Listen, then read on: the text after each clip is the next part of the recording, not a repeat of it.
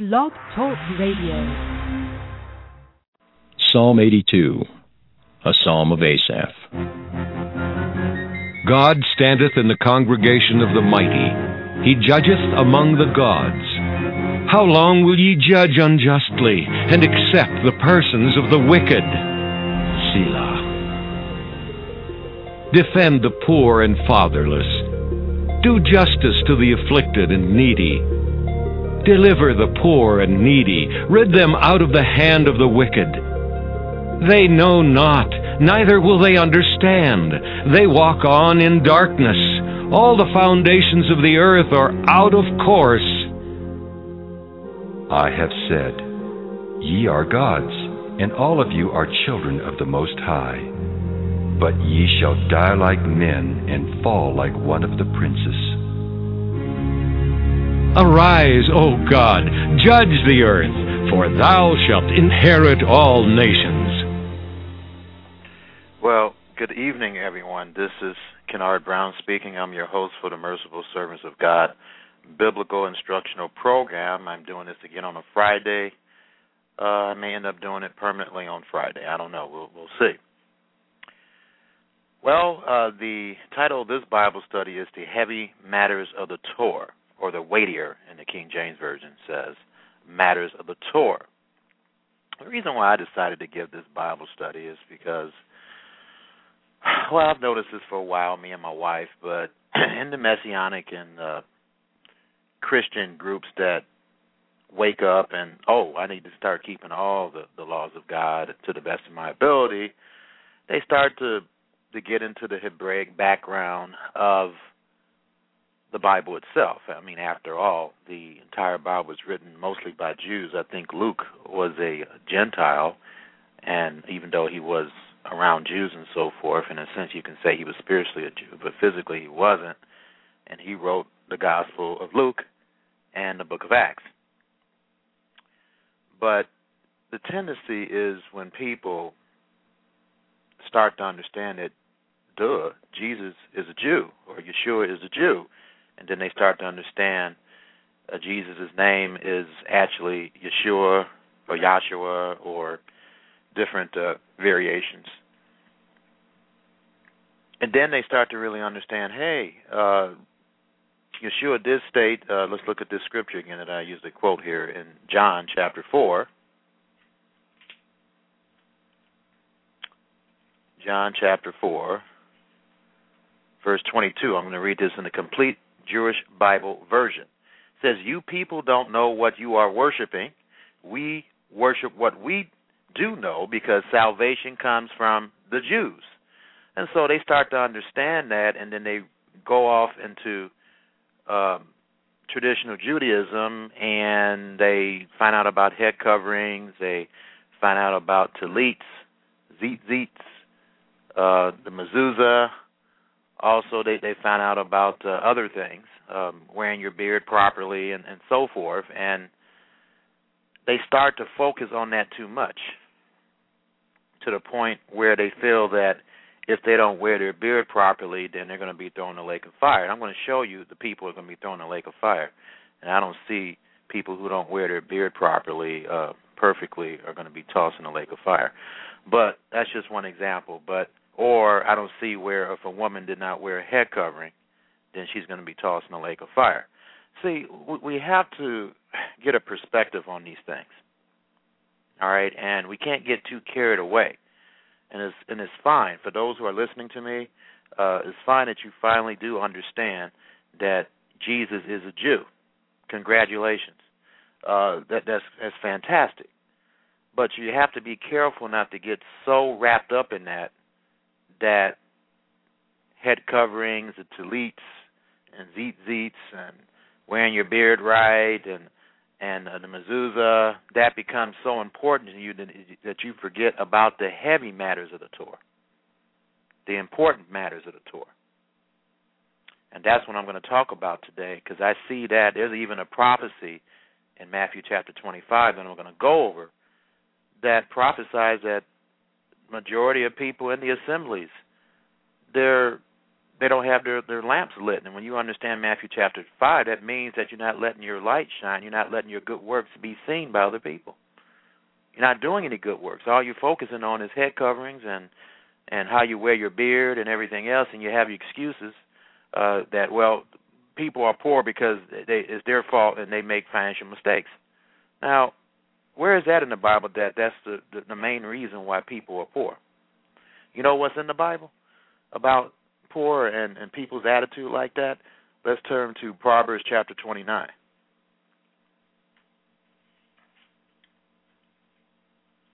This is what's in the Bible, and we better get our act together, because if we don't start to be concerned about the cause of the poor, we're not going to be in the kingdom.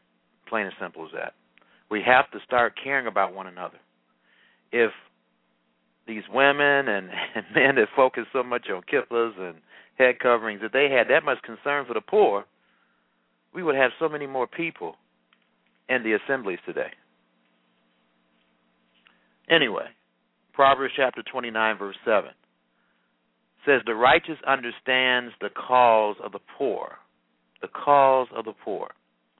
In another translation, says the righteous knows the plea of the poor. The wrong does not understand such knowledge. Let's take a look. This word, it means judgment when it says the cause of the poor. They understand the strife of the poor. They understand what they're going through. Okay, and then considereth in the King James Version means to acknowledge, be aware. Be aware of what's going on. And if you're not aware of the poor, if you don't care about the poor, how can you understand something if you don't care about it, right? Am I making sense? But anyway, back in the Complete Jewish Bible Version, it says the righteous, and righteous is defined in the Bible, in Psalm 119, verse 172, keeping the commandments. So let's go back to Proverbs 29, verse 7 again. The people who keep the commandments, or righteous people, understands the cause of the poor. But the wicked is unconcerned. They don't have a concern. They don't care. They use excuses like this one gentleman got me extremely angry when he said it, that most people are poor because of their financial mistakes. Show me that in the Bible where it says that. What the Bible clearly indicates, because I have done a study on the poor, and I am concerned about the poor. I give to the poor the best I can, and I think about the poor almost every day, okay? Well, I do think about the poor every day, I think, you know. Very seldom I don't think about the poor. I've done an extensive study on this, and the Bible plainly reveals that, sure, laziness is a form of poverty, but the main cause of poverty is oppression. Oppression. Let me prove it to you. One in Scripture, one of my most popular ones that I quote all the time here.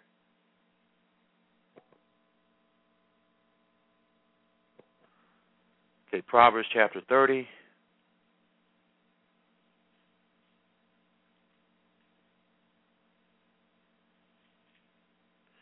Verse 14 in the Complete Jewish Bible Version. In the King James Version, it says, there is a generation, and there's no doubt that is talking about this generation today.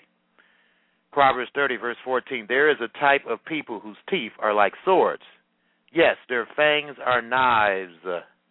They devour the poor from the earth, the needy from humankind. That's the kind of world we live in today, folks. And do you see any indication at all of laziness? But I'm sure if you have a brain and if you have common sense and if you're using it, that you see oppression.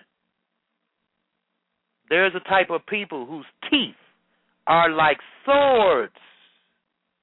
Their fangs are knives. God looks at oppressors as people who have teeth like swords and fangs. I know you're familiar with Dracula, right? Well, fangs. Like knives. They're bloodsuckers. That's what they are. And they suck all the life out of poor people. And then Psalm chapter 10.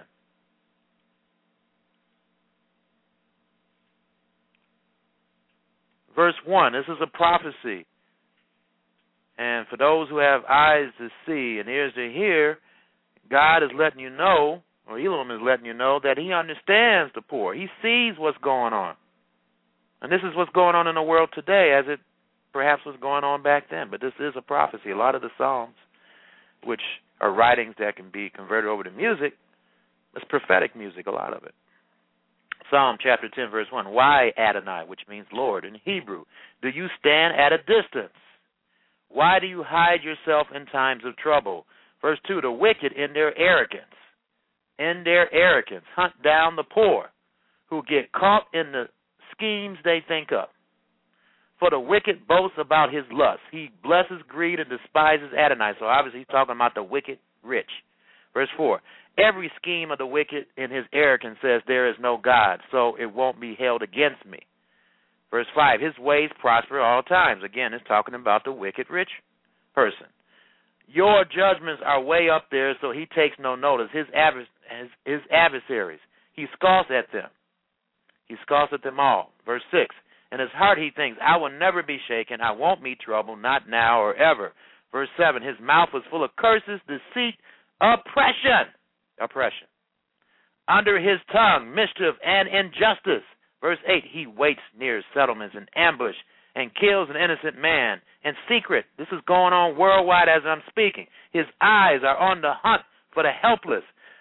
CNN, one of the good things that they are really good at is their stories on the poor. And they were talking about how slavery is really bad, slave trade worldwide. And this is what he's talking about here. He waits near settlements in ambush and kills an innocent man in secret. His eyes are on the hunt for the helpless. Lurking unseen like a lion in his lair, he lies in wait to pounce on the poor, then seizes the poor and drags him off in his net. Slavery.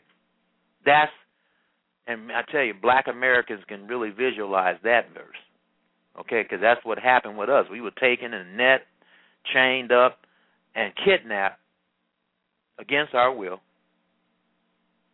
to be slaves, which is, again, according to Torah, that's a sin that is punishable by death. But anyway, verse 10. Yes, he stoops, crouches down low, and the helpless wretch falls into his clutches. Helpless. And of course, we don't punish people who enslave people today, according to our laws. But according to God's law, when he comes back, he's going to reinstitute this law, and people who dare do something like that will be killed. But anyway, verse 11. He says in his heart, God forgets. He hides his face. He will never see. Arise, Adonai. God, raise your hand. Don't forget the humble. Verse 13. Why does the wicked despise God and say in his heart, it won't be held against me? And that's what many of them are saying right now. Verse 14, you have seen, for you look at mischief and grief so that you can take the matter in hand. The helpless commits himself to you. You help the fatherless. Here we go again with the theme that there's many, many families that are fatherless. It was the same way back then as it is today. It's even worse today. That's why I've been talking about the Elijah message, that a lot of that message has to do with reconciliation of the fathers and the children, because there's many fatherless families. That's the reason why there's a lot of wickedness in the world. These fathers are not teaching their children correctly. They're teaching their children what they think is right. They're not going to the Bible to check and see if it is right. Verse 15, break the arm of the wicked. As for the evil man, search out his wickedness until there is none left. Adonai is king forever and ever. The nations have vanished from his hand. Adonai, you have heard what the humble want. You encourage them and listen to them. To give justice to the fatherless. Here we go again. The fatherless and the oppressed. Many oppressed people are fatherless. And I'm not just talking about not having a father around. You can have a father around, but the father doesn't act like one. He doesn't act like a true father. He doesn't care. He doesn't spend the time that he should with his children. It says, so that no one on the earth will strike terror again. That's what's going on right now. People that don't care for the poor and that call themselves religious and messianic, you're a bunch of phonies. That's right. And you need to repent. And you need to do what Yeshua told us all to do in Matthew chapter 5. Let's go there.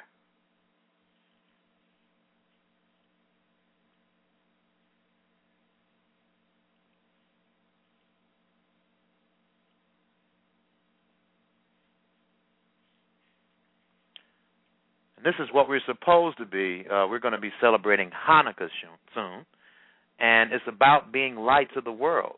Just like the Messiah was a light to the world, we should be lights of the world too. But how are we lights to the world?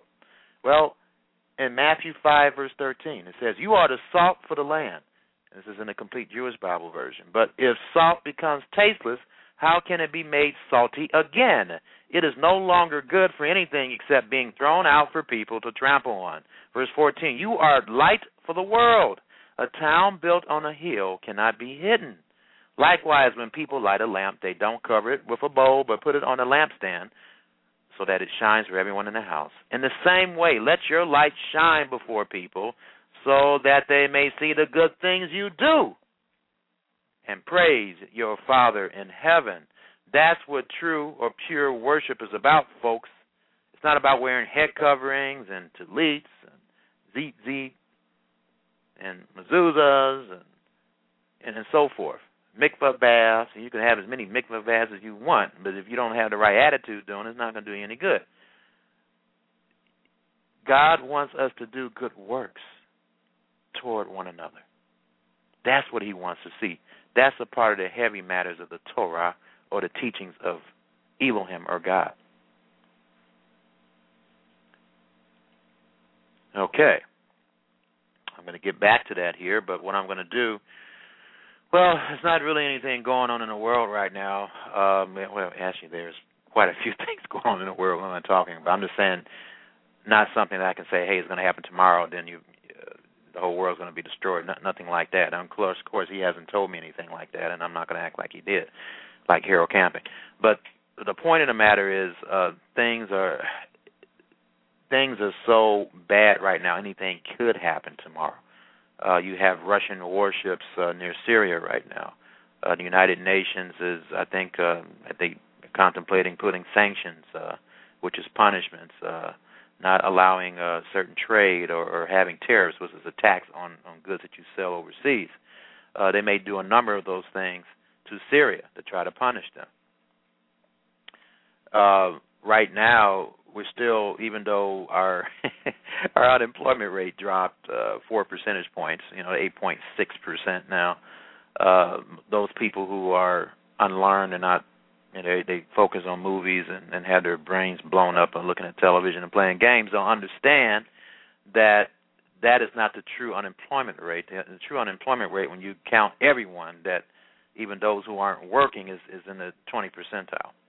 All right, so that's the truth. And the government, as they tend to do, they like to fudge up everything, and they know that as long as you look at your football games and look at your cartoons and look at X Factor and American Idol, that you won't even care about all these other things, So it's all being controlled by the Council of Foreign Relations, the Trilateral Commission, and all these other folks. And if you want to know more about how the devil is deceiving the world through those two organizations, I highly recommend that you go to Infowars.com. You go on YouTube, while they still have these movies on YouTube before they take them down, and you need to type in, I'm trying to think of the movie, which one would be good for them to look at, one of Alex Jones, that describes the Trilateral Commission and the Council of Foreign Relations.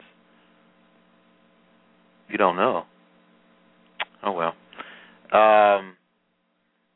Well, the Obama deception, that's one of them. I think there's, the New World Order, the Invisible Empire, that's another one. Actually, that's a real good one. It helps you really understand Daniel chapter 7. I'm going to do a Bible study about that soon. I believe Elohim, matter of fact, I know he's given me some understanding of that. And we need to understand Daniel. Daniel's going to play a big role. His prophecies that Elohim has given him are going to play a big role here in the future. But economic-wise, things are really bad. The third seal is, if it hasn't been totally removed, is about to be removed. And we are suffering worldwide here.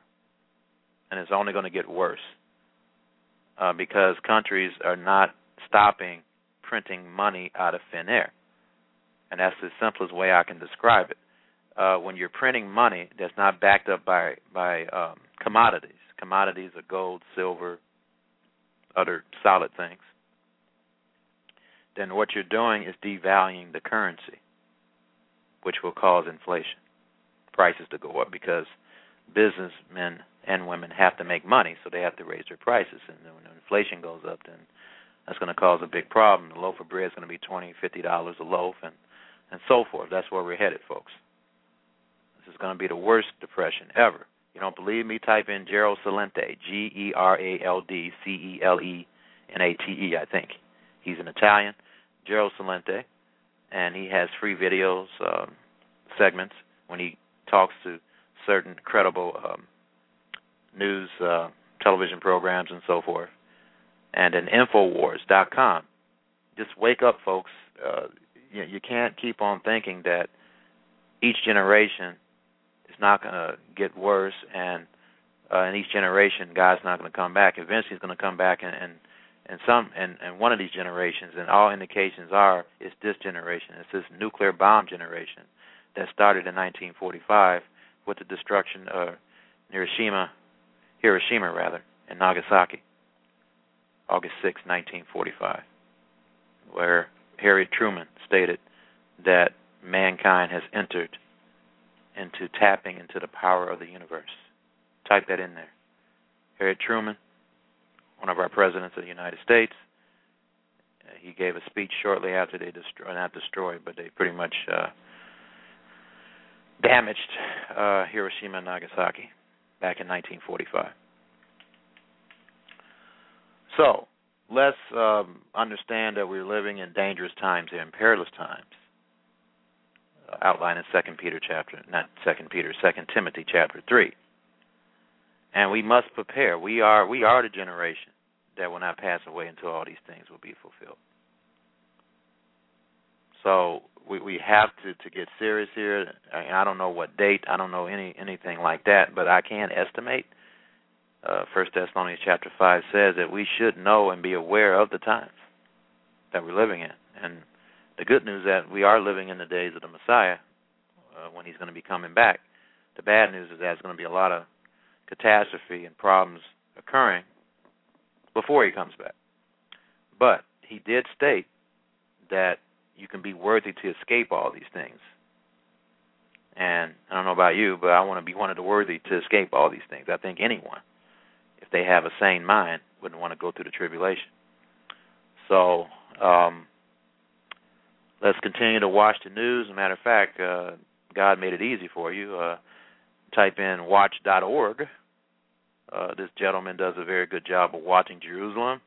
There's rumors, as Yeshua stated in Matthew chapter 24, that Israel may attack Iran, and if that happens, folks, more than likely that's going to be World War III. Quite a few experts are saying that that's what's going to happen. So we're that close, folks. So we got to get serious, and we can't get into our little world of tefillin and tallits and head coverings and focusing on that so much that you don't forget, that you don't understand that the world is falling apart here. Okay? All right, so let's go over the Torah readings.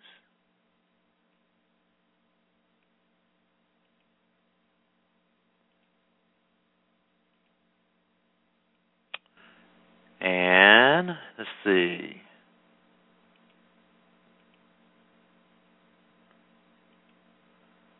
We're going to cover Genesis chapter 28, verse 10 to Genesis 32, verse 3, courtesy of Chabad.org. It says, Jacob leaves his hometown of Beersheba and journeys to Haran. On the way, he encounters the place and sleeps there, dreaming of a ladder connecting heaven and earth, with angels climbing and descending on it. God appears and promises that the land upon which he lies will be given to his descendants. In the morning, Jacob raises the stone on which he laid his head on an altar and monument, pledging that it would be made the house of God. And that's interesting that the house of God is linked with heaven. In Haran, Jacob stays with and works for his uncle Laban, tending Laban's sheep. Laban agrees to give him his younger daughter, Rachel, whom Jacob loves, in marriage in return for 7 years' labor. But on the wedding night, Laban gives him his elder daughter, Leah. Instead, a deception Jacob discovers only in the morning. Jacob marries Rachel, too, a week later after agreeing to work another 7 years for Laban. Leah gives birth to 6 sons, Reuben, Simeon, Levi, Judah. Now, this is where the Jews come from, folks. Okay. Judah is one of Leah's children. Okay? And this is from where the Jews have come from, Judah. All right? Issachar, Zebulun, and a daughter, Dinah, while Rachel remains barren. Rachel gives Jacob her handmaid, Bilhah, as a wife to bear children in her stead, and 2 more sons, Dan and Naphtali, are born. Leah does the same with her handmaid, Zilpah. So here's a little competition here, popping babies all over the place like popcorn. And who gives birth to Gad and Asher. Finally, Rachel's prayers are answered, and she gives birth to Joseph. Jacob has now been in Haran for 14 years and wishes to return home, but Laban pursues him to remain, now offering him sheep in return for his labor.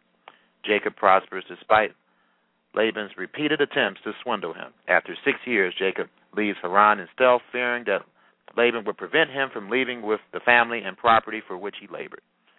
Laban pursues Jacob, but is warned by God in a dream not to harm him. Laban and Jacob make a pact on Mount Galeed, attested to by a pile of stones, and Jacob proceeds to the Holy Land, where he is met by angels. And that's a pretty good story there of the ladder and so forth. Now, Hosea chapter 11, verse 7 to Hosea 12, verse 14. We're going to go over that here, the summary, the Torah section of the traditional Torah readings.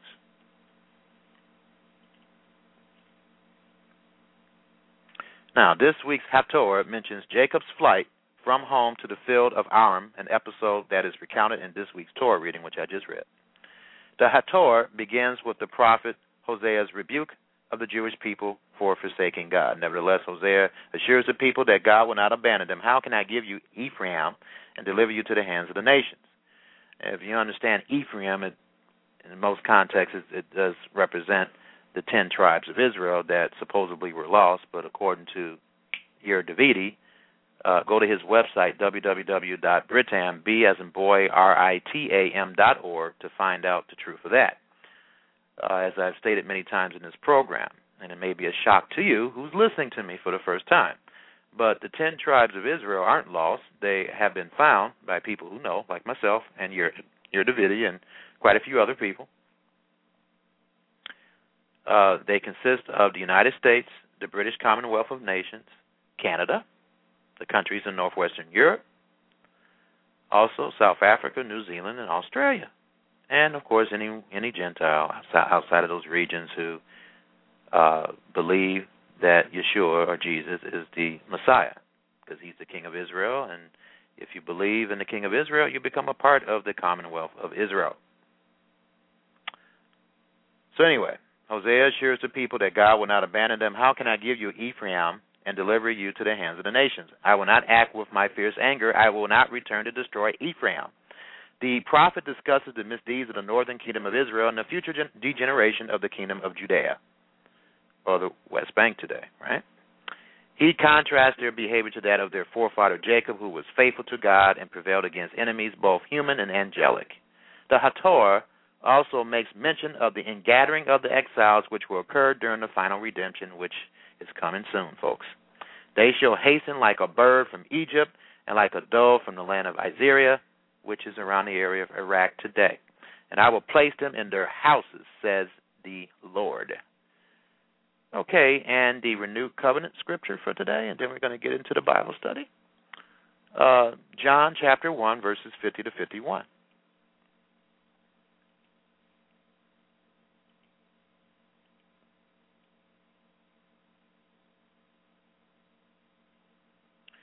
Yeshua answered him, you believe all this just because I told you I saw you under the fig tree. You will see greater things than that. And then verse 51, then he said to him, yes, indeed, I tell you that you will see heaven open and the angels of God going up and coming down on the Son of Man. So the reason why I quoted this is because I just quoted you or read to you the situation where you had the dream, the ladder, and Yeshua was referring to that. And just like the angels go up and down, we'll be able to do that too, because Yeshua stated that we would be like the angels. And let me find that scripture here. We're going to be just like the angels. That means we'll have the privileges of the angels as well. And one of the privileges of the angels is to be able to be in God's presence. Matthew 22, verse 30 in the King James Version states, "For in the resurrection they neither marry nor are given in marriage, but are as the angels of God in heaven." Okay, so we will have the privileges of, if the angels are going up and down, we're going to be able to go up and down. Am I making sense? Okay. Because many people think we're going to be trapped on earth. No, they're not going to be trapped on earth. And God the Father is not going to wait 1,000 years later after the millennium to see his children. That doesn't make any sense. I don't even have to ask him that. It's just common sense. All right. Now, let's get into the issue with tefillin, tzitzit, mikvah, baths, mezuzahs. I guess I'll cover a little bit of the beard if I have time, head coverings, and so forth. Again, people are making such a big deal about this, and I wish they made more of a big deal about caring about people.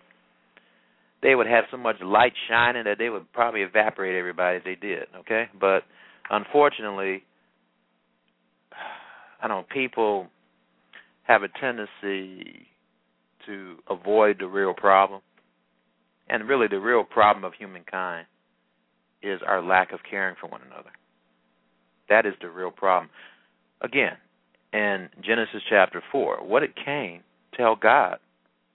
He said, "Where's your brother Abel?" He said, "Am I my brother's keeper?" Well, that word keeper in the original Hebrew means protector. And the Jews teach correctly that the entire Bible really is written in an attempt to answer that question, which is a positive yes. And people, it's I don't know, it's like, well, I do know. I'm going to try to explain this to you as simple as I can. The problem with most people can be described like you're wearing pants, right? And you have some money, but when somebody asks for it, the money is attached to crazy glue. And you just don't want to give it. You just don't want to give that money unless it's something that's going to benefit you. That is the way most people's attitude is when it comes to giving and sharing possessions or money or anything else. And in Matthew I think it's in chapter 6, it talks about having an evil eye. I think it's in Matthew 5 or 6, one of those chapters. It talks about having an evil eye. And an evil eye, Hebraically, means being stingy. Okay, and of course you wouldn't know that unless you studied the Hebraic background of the Bible. Let me see if I can specifically find that scripture here. It's in Matthew somewhere here.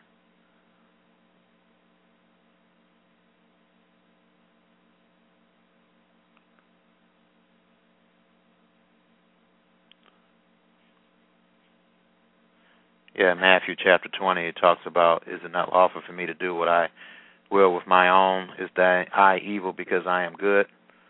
So that's an example of the evil eye. And we have to be careful not to be that way toward one another. Yeah, Matthew chapter 6 here, verse 23 is another one. And I'm reading the complete Jewish Bible version for clarity's sake. Matthew 6, verse 22. And I just got through talking about the lamp, right, and how our lamp should shine. Okay. Well, in Matthew 6, verse 22, the eye is the lamp of the body. So if you have a good eye, that is, if you are generous, that's what it means Hebraically, generous, your whole body will be full of light, right? Matthew 6, verse 23, but if you have an evil eye, if you are stingy, Being stingy means that you can give a whole lot more, but you just don't want to do it because you just want to hold on to your riches as much as you can. That's what being stingy means. But if you have an evil eye, if you are stingy, your whole body will be full of darkness. If then the light in you is darkness, how great is that darkness? And here's the problem with darkness, folks. When you're dark, you're blind. You can't understand the Bible like you should be able to when you get into that situation. It's very difficult to understand the words of God when you're stingy. And then he states here in verse 24, no one can be slave to two masters, for he will either hate the first and love the second, or scorn the second and be loyal to the first. You can't be a slave to both God and money, and that's what the 501c3 designation, when these U.S. churches, when they become ministries, I think in almost every case when a minister tries to get the applies for the 501c3 designation, he has money on his mind, and what you're doing basically is putting your assembly or church under the government, and you are very limited to what you like. See, I talk about homosexuality sometime here on the program, and I talk about other things that I know that if I was a 501c3, they wouldn't like that, and they would try to prevent me from accepting contributions. Now, there's a big deception going on, thinking that you can't accept contributions unless you're 501c3. I thought that at first, but Elohim or God, he gave me the information and knowledge through this website and through this other article that I read, PDF article that I downloaded. But you should go to this website. It's hushmoney.org, I think, hushmoney.org, and it'll give you all this information that you need should you be interested in wanting to start your own assembly. You'll realize that you don't need 501c3 designation to do that. Yeah, hushmoney.org. Okay? So it's hushmoney, hushmoney.org. Many people don't know this, and some people do know it and they don't care. But I have to tell you the truth, because that's what I'm all about, the truth. Okay?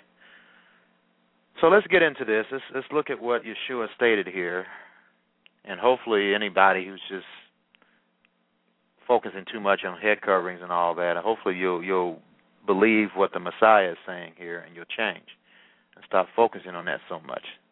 That's not what's going to get you in the kingdom, wearing your head covering every day. All right, Matthew chapter 23, verse 23.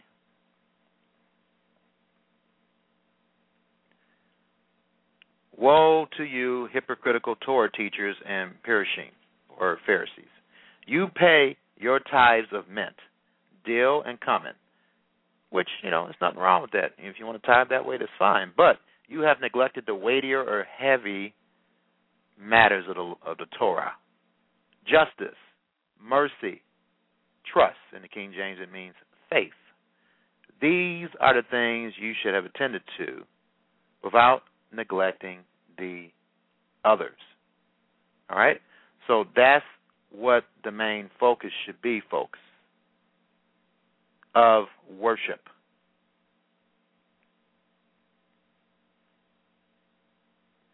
Now, I'm reading from the Gill commentary, which I suggest anyone get. John Gill I think he was a Baptist, but he understood Hebraics, and he understood Hebrew. And he read many of the Jewish texts, the Mishnah, the Talmud, and so forth. And I refer to his commentary a lot. It really helps me. But anyway, this is what he says here about they have omitted the weightier matters of the law. That's the way it reads in the King James. It says, the distinction of the commandments of the law into lighter and heavier or weightier, to which Christ here refers, is frequent with the Jews. When one comes to be made a proselyte, or a convert, they acquaint with him some of the light commands and some of the heavy or weighty commands. So again, the paraphrase the words in Isaiah 33, verse 18, where is the scribe? He that numbers all the letters in the law. Where is the receiver, who weighs the light things and heavy or weighty things in the law? In the words of the law, there are some things light and some things heavy or weighty. But those weighty things they omitted and regarded those that were light. Yes, they had no foundation in the law at all. And no wonder, since in the place last cited, they say that the words of the scribes are all of them weighty, and that the sayings of the elders are more weighty than the words of the prophets. Okay, and that's ridiculous, but that's what they thought. That's what they thought. And unfortunately, many of the Messianic folks today think that way as well. They get into all this Hebraic stuff, and they focus too much on that. Now, this is what Gill says about judgment, mercy, and faith. He says judgment may mean the administration of justice in courts, the putting and execution good judgments, righteous laws and statutes, protecting and relieving the injured and oppressed. Protecting and relieving the injured and oppressed, and doing that which is right and equitable between man and man. That's what judgment means. And then it's translated justice in the complete Jewish Bible version. In other words, doing what's right. Doing what's right. But on the contrary, these men devoured widows' houses and oppressed the poor and the fatherless. Mercy includes all acts of compassion to the distressed, relieving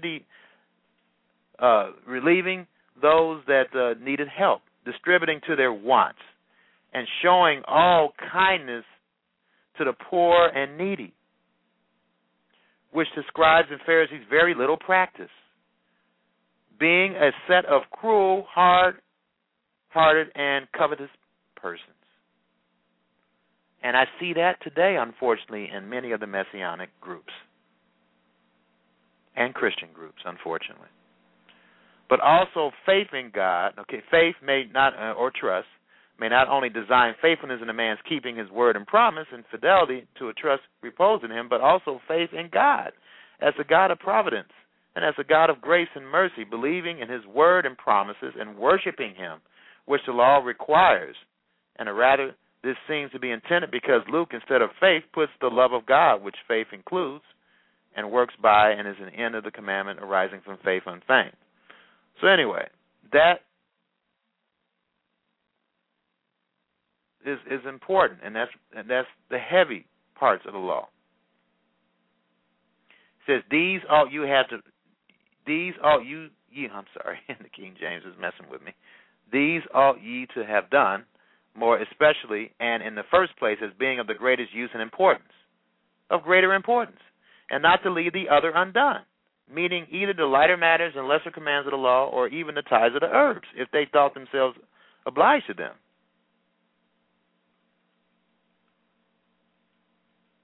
It says, but alas, these men preferred the rituals of the ceremonial law and the traditions of the elders above the duties of the moral law, and reckoned that the latter was nothing if the former were wanting. It says the words of the scribes are more lovely than the words of the law, and that's ridiculous. That's a wicked Jewish tradition. And it says right here, he that profanes the holy things and despises the solemn feast and makes void the covenant of Abraham, our father circumcision, and behaves impudently towards the law of ceremony, although the law and the good works are in his hands, he has no part in the world to come. So anyway,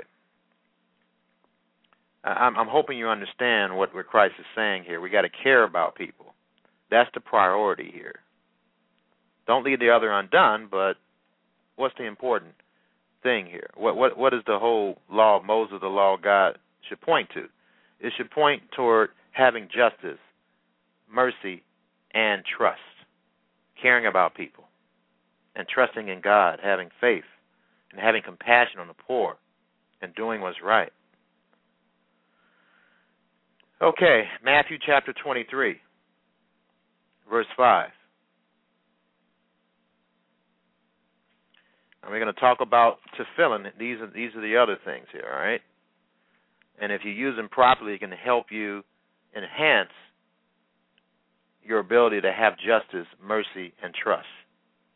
Matthew chapter 23, verse 5 says, everything they do is done to be seen by others, for they make their tefillin broad and their tzitzit long. Now, many people who are eisegesis put their own thoughts into the scripture and state that, well, Yeshua was against tefillin and tzitzit. No, he wasn't. He was talking about the tefillin being too broad and their tzitzit too long. He didn't say that it was wrong for them to do it. All right? And in Matthew chapter 9, verse 20, states this. It says, a woman who had a hemorrhage for 12 years approached him from behind and touched the tzitzit on his robe. So Yeshua wore a tzitzit. And I think in the King James, it says fringes. And touched the hem of his garment. So anyway, hem of the garment. Yes, it's a fringe. So he actually wore a fringe. So Yeshua wore tzitzit. And then Matthew 14, verse 36.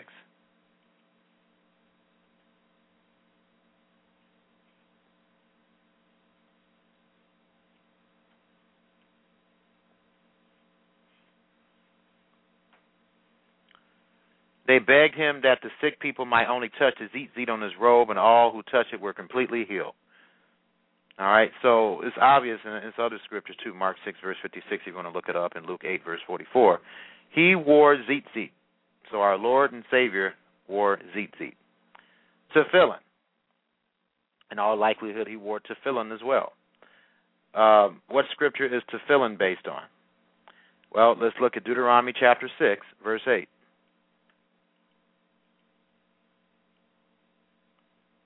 It's in a complete Jewish Bible version. Deuteronomy 6, verse 8. Tie them on your hand as a sign. Put them at the front of a headband around your forehead. So that's what he's talking about there as far as tefillin is concerned. In Deuteronomy chapter 11, verse 18.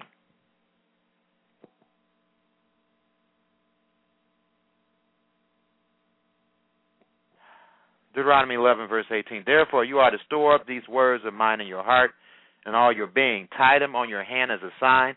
Put them at the front of a headband around your forehead. So this is where the Jews get the idea of the tefillin. And what is a tefillin? I'm going to simplify this. I don't want to make this complicated. Tefillin are letter boxes that are strapped to the forehead and to the head. So that's where Jews got the idea of this. And it's a good tradition. I mean, if you need to do this to help you remember that you must take the words of God seriously, do it. Do it. There's nothing wrong with it. But don't get wrapped up in it so much that you forget about taking care of people that are in need, that you forget about doing what's right, that you forget about mercy, having compassion, that you forget about having faith and trust in God. All right, tzitzit. Where do we get that? And we know that Yeshua wore tzitzit, so where do we get that from? Let's turn to Numbers chapter 15. Numbers chapter 15, starting in verse 37.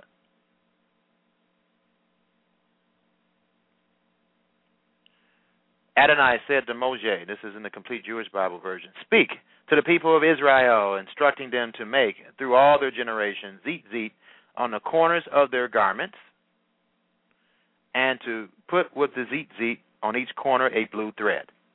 It is to be a tzitzit for you to look at and thereby remember all of Adonai's mitzvah, which means commandments or commands, and obey them so that you won't go around wherever your own heart and eyes lead you to prostitute yourselves. But it will help you remember and obey all my mitzvah and be holy for your God. Okay, so the tzitzit, when it's worn properly, helps us to do what he said here, to help us remember and obey all the mitzvah. Now, there's a Jewish tradition the way it's done here. Let me read this because it's pretty interesting here. I'm reading this from God's Appointed Customs by Barney Kasdan. It's a Messianic Jewish guide to the biblical lifestyle, or life cycle rather, and lifestyle. And this is on page 124.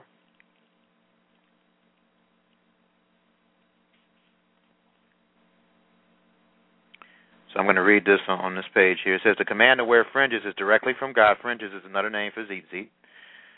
He wanted Israel to be constantly reminded that they were a distinct people set apart for service to the one true God.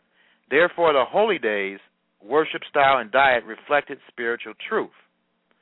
Even the clothing of the Jew reminded him, or I would say Israel, reminded him of his special calling. The tzitzit, fringe garment or tassel, was a clear marker in the world that Israel had a God-ordained mission.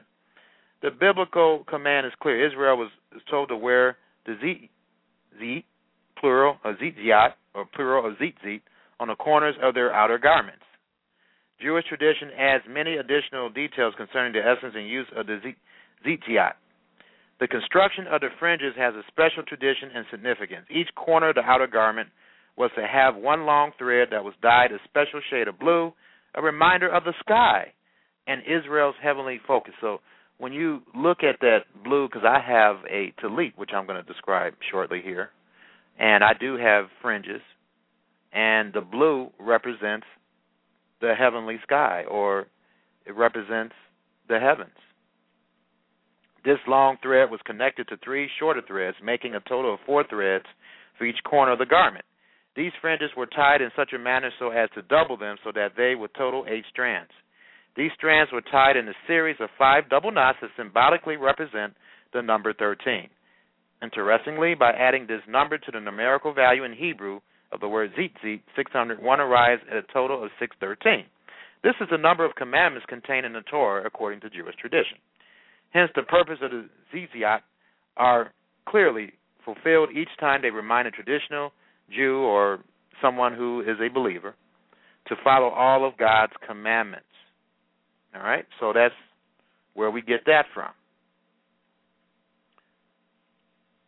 And it's interesting, too, that he says, in the King James Version, it says a whoring, and that word means is to commit adultery, to commit idolatry.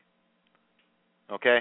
So what's interesting with, let me look in the word study dictionary. It says a verb meaning to fornicate, to prostitute.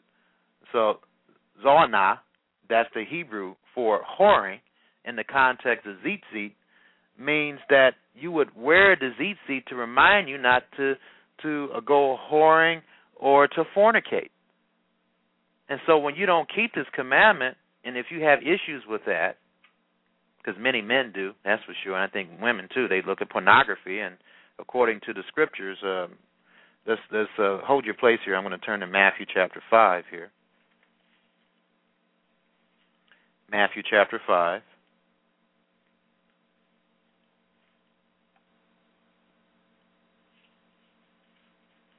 Verse 27. It says, "You have heard that it was said of them of old time, thou shalt not commit adultery. But I say unto you that whosoever look on a woman to lust after her have already committed adultery with her already in his mind or heart." Okay? So that our Lord and Savior is telling us that by looking at pornography, and don't you dare tell me that looking at pornography doesn't cause you to want to lust after a woman or a man, okay? That's adultery. That's Yeshua's definition of adultery, folks. Okay, so let's make it simple and sweet, all right? And the tzitzit helps you not to think about that. It reminds you, hey, wait a minute, I shouldn't be whoring. I shouldn't be having these fornication or idolatry thoughts in my mind. Because that's what it also means. When I looked at this word, let me go back here.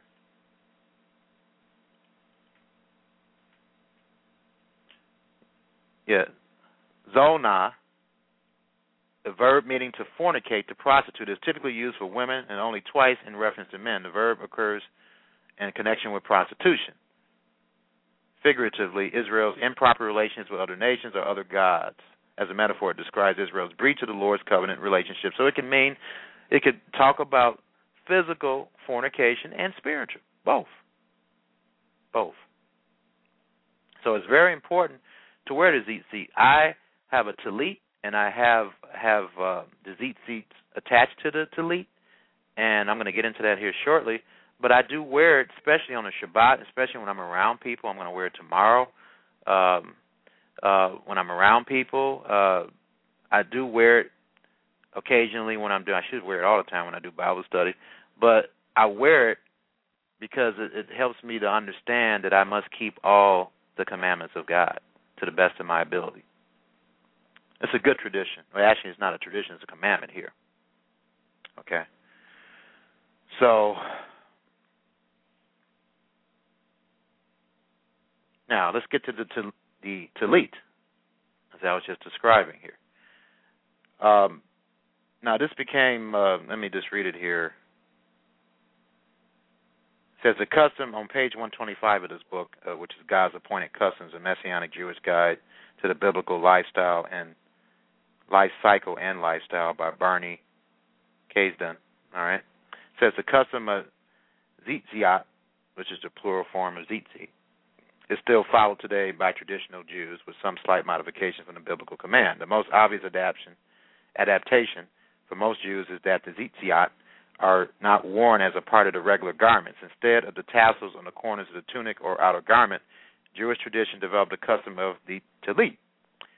This special garment is usually worn in synagogue, and I'm going to talk about the Jewish synagogue some other time because that's where we got the concept of all our churches. Most people don't know that. But anyway, this special garment is usually worn in synagogue or during special worship occasions. It contains the same series of fringes and knots on its four corners and is often embroidered, which in other words, embroidery is sewing a design on a specific type of clothing, a shirt, pants, whatever, okay, with Judaic artwork. Now, I know mine, my middle name is Levi or Levi, and I have Levi stitched on my tallit. And then I'm going to give a plug for this particular woman that actually did it for me. She does sell tallits and other holy clothes, or set-apart clothes. So go to her website, Zipporah's Thimble. Just go ahead and do a search on Google, and I'm sure she'll appreciate you giving her some business. But anyway, do that after Shabbat, by the way. All right, anyway, the tallit, this special garment is usually worn in synagogue or during special worship occasion. It contains the same series of fringes and knots on its four corners and is often embroidered with Judaic artwork. This biblical custom underwent some changes, most notably during the Middle Ages when Jews were scattered throughout the Gentile world. Wearing the fringes on their personal garments would have meant subjecting themselves to persecution and danger. Therefore, the custom was modified so that the fringes were mainly worn in the synagogue. All right, so that's how the tallit, the origin of tallit, came about. It came through persecution. So that is the tallit. Now we're going to go over the mikvah. Many of you probably don't know what mikvah is. Well, mikvah is baptism. Baptism means immersion. And Israel, ancient Israel, was doing that many years before Yochanan, the immerser, came on the scene, John the Baptist, and did it. And let's go to Matthew chapter 3.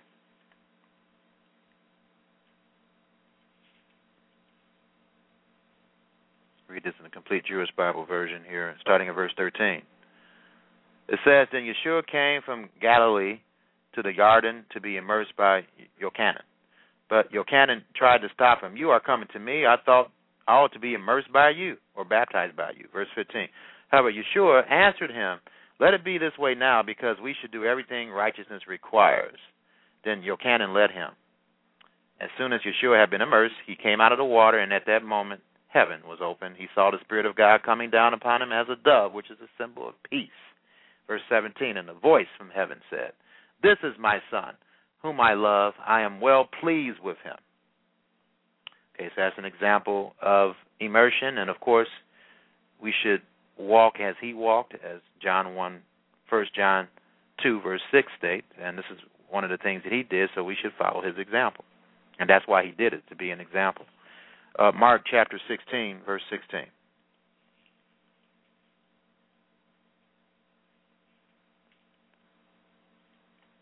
Whoever trusts and is immersed will be saved. Whoever does not trust will be condemned. Now, you must get at least immersed one time, acknowledging that the Messiah is your Lord and Savior. So this is a requirement. But if you want to get immersed over and over and over again, that's up to you, because that's what the Jews did, and it's nothing wrong. They do it today. They have mikvah baths today. And what does the mikvah represent? Immersion is just one of the washings and purification rituals. And by the way, Leviticus chapter 15 and many other chapters in that book shows you that even the priests, they bathe themselves, and women bathe themselves, and men bathe themselves. The water symbolizes the Holy Spirit, cleansing yourself. So whenever you wash yourself physically, think of washing yourself spiritually through the Holy Spirit. That's what the physical washings represent. Anyway, the immersion of mikvah ceremony symbolizes the cleansing of your mind. All right, I'm going to quote a scripture, too, to help you understand that. God is more concerned, sure, clean your body, okay? But he's more concerned about your mind being cleansed, okay? Remember that scripture about what really defiles a man? It's not really food that so much God is concerned, even though he is concerned about you defiling your body. He's much more concerned about you defiling your mind and how you think, all right? That's what he's concerned about, even though you should not leave the other undone, okay? But, again, I just want to, because this is very important for you to understand this, the immersion or mikvah ceremony symbolizes the cleansing of your mind, and that even Jews understand this. Despite the fact that they don't understand that Yeshua is the Messiah, they do understand the purpose of the mikvah bath. And for those who want to really get in deep into this, I recommend you go to Chabad, www.c as in cat, H-A-B as in boy, A-D as in dog.org, and they really do a good job in explaining all these things in further detail. And I'm designing this program for people who have never heard this before so that you understand it. And I'm just breaking it down as simply as I can. All right. Matthew chapter 28, verse 18. It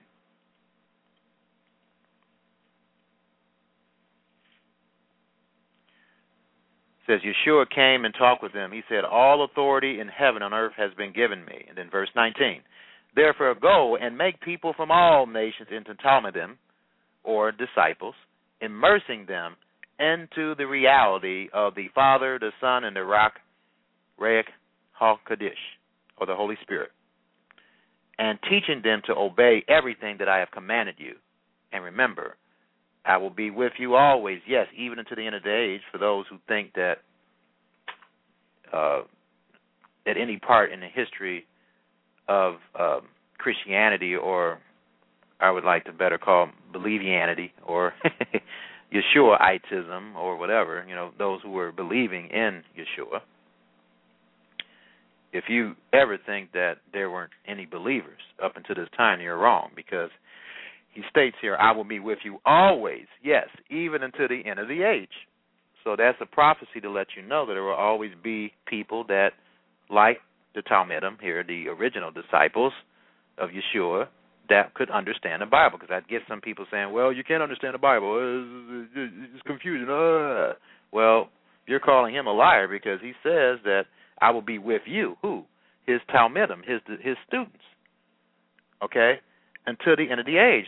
That proves that there will be people always, a few, that will understand the Bible. Am I making sense? Okay. All right. Just checking. All right. Acts chapter 2, verse 41. And see, this is when, again, the weightier or heavy matters of the law, faith, trust. Do you believe that statement? Do you actually believe that there have been believers? See, that's the heavy matter. We focus too much on the head coverings and all that, but we got to focus on the weightier matters, the important matters of the law. Okay? I'm trying to simplify this. It's probably maybe one of the most important Bible studies I've ever given. And I'm trying to simplify this. It took me almost 2.5 hours to prepare for this Bible study, to break it down so that a little child can understand it. And I hope you appreciate it. There's a lot of hard work here. Acts chapter 2, verse 41.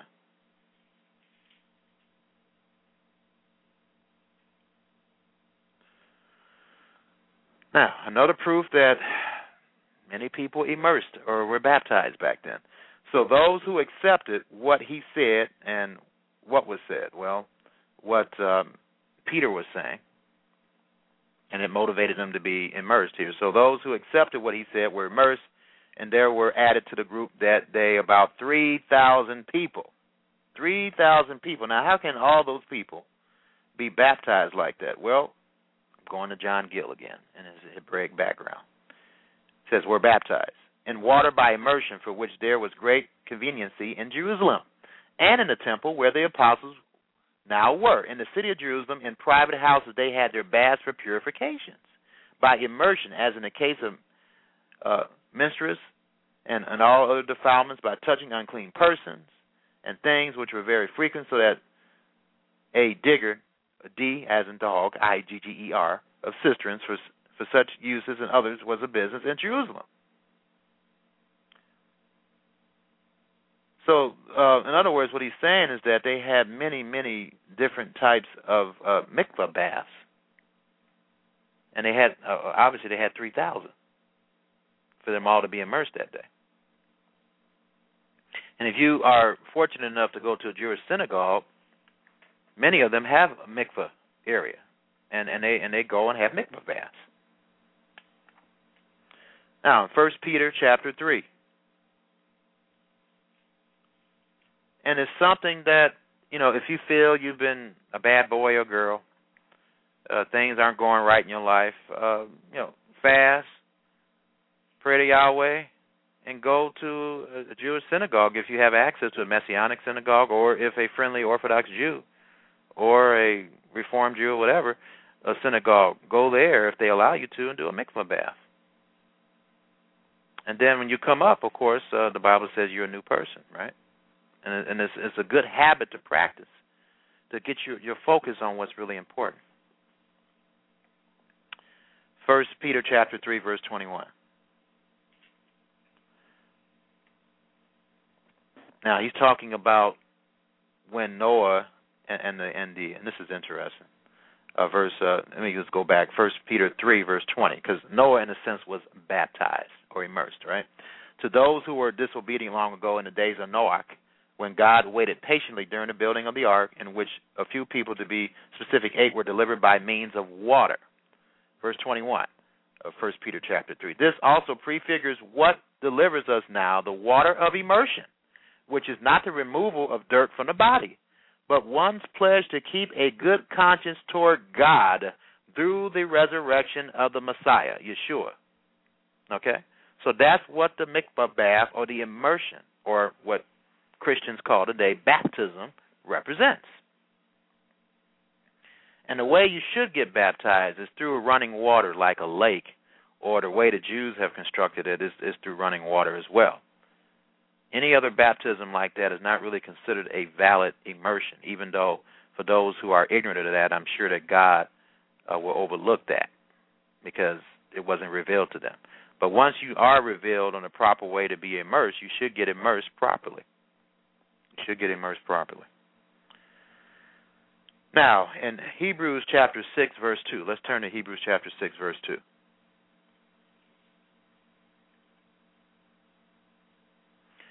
And I'm going to do another Bible study. I think I probably will write a book or a booklet on the basic doctrines of Elohim, because this is not, I don't think this is being taught at all. And it needs to be taught, because you have people that get into Hebraics and they don't understand the basics. And yet here they are trying to understand meat when they're not even drinking the milk. And this is the milk, folks, right here. Hebrews 6, verse 1. Therefore, leaving behind the initial lessons about the Messiah, let us go on to maturity, not laying again the foundation of turning from works that lead to death, which is dead works. That's the first basic doctrine of God, which is the one that we probably fail the most in. And then here's another one, trusting God. That's one of the heavy matters of the law, right? Not having dead works, in other words, having live works, is a part of justice and mercy. It's part of the heavy matters of the law. Verse 2, an instruction about washings. Instruction about washings, es mikvah, the resurrection of the dead, and eternal punishment. And that is all the doctrines of Elohim here. Let me use the assistance of Mr. David Stern again, because he explains this beautifully. He's a Messianic Jew, and he wrote a commentary that I suggest everyone get. It's called the Jewish New Testament Commentary by David H. Stern. He lives in Jerusalem. And Hebrews chapter 6, verse 1. And this is his commentary on this, on the basic doctrines of the Messiah, or Yahweh, or Elohim. The initial lessons about the Messiah can be presented as three pairs of doctrines which consist of the foundation on which to build messianic life. Being born again consists in turning from works that lead to death, repentance from sin, and trusting God. Okay, and what I wanted to get here is he talks about the immersion. It says the Greek baptismon in the normal New Testament word, not for immersion, which accompanies coming to faith, but for washings or purifications. That word translated baptism should be washings, of which the initial immersion is but one. So there's many other washings. The Messianic Jewish readers would have been familiar with this subject, since the Tanakh speaks of such purification at many places, also in John 13, verse 3 to 6. John verse 13, verse 3 to 17. And the mikvah, that is referring to the laying on of hands. And it also refers to ordination of an individual for particular tasks of ministry by the elders of a congregation. And the mikvah introduces the subject of working for the kingdom of God.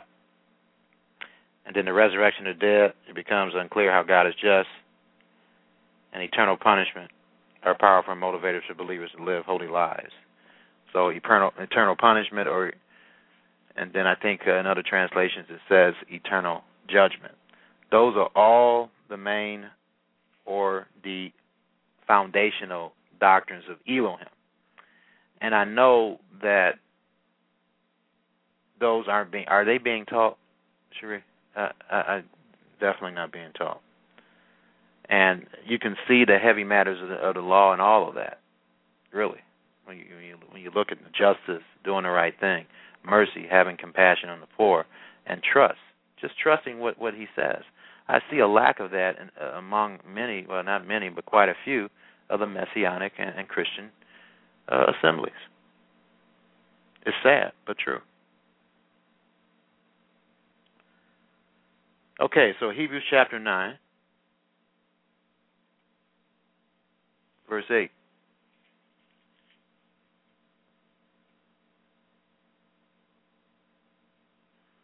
By this arrangement, the Ruach HaKodesh, or the Holy Spirit, showed that so long as the first tent had standing, it's talking about the tabernacle in the days of Moshe, the way into the holy place was still closed. This symbolizes the present age and indicates that the conscience of the person performing the service cannot be brought to the goal by the gifts and sacrifices he offers. So you have two. You have the holy place and the most holy place. The most holy place represents heaven, where God dwells, where his throne room is at, in heaven. The holy place, not the most holy place, but the holy place represents the earth, where the priests reside and prepare to do the work of the temple. All right? And it also represents the old agreement. The most holy place represents the new agreement. The new agreement to what? To keep the Torah, or the teachings of God.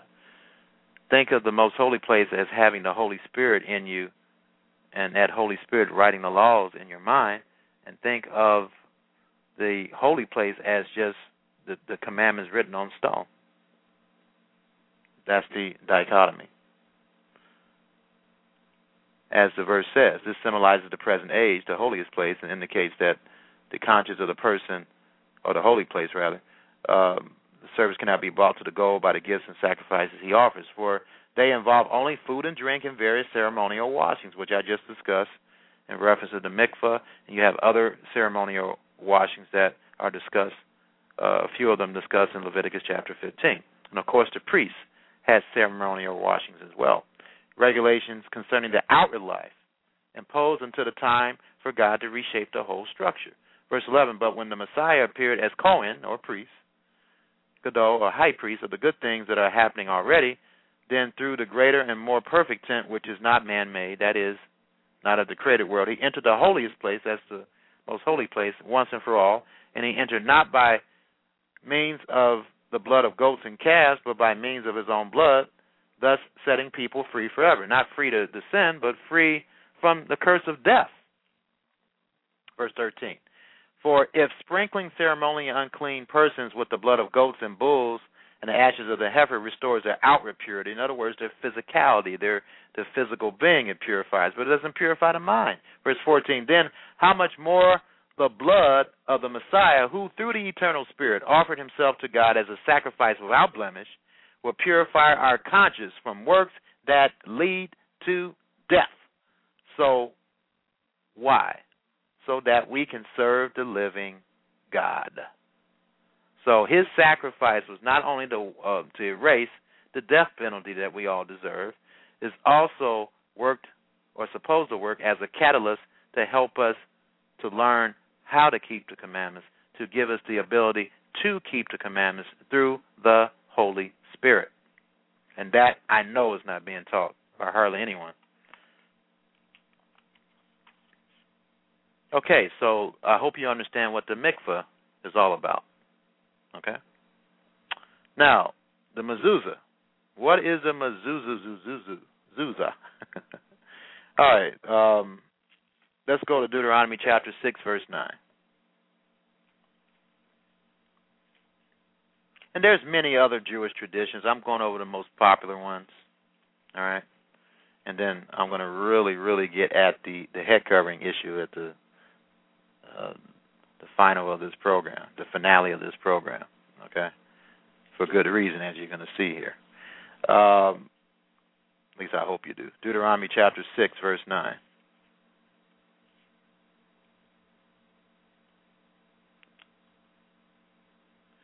So, in the context of this scripture,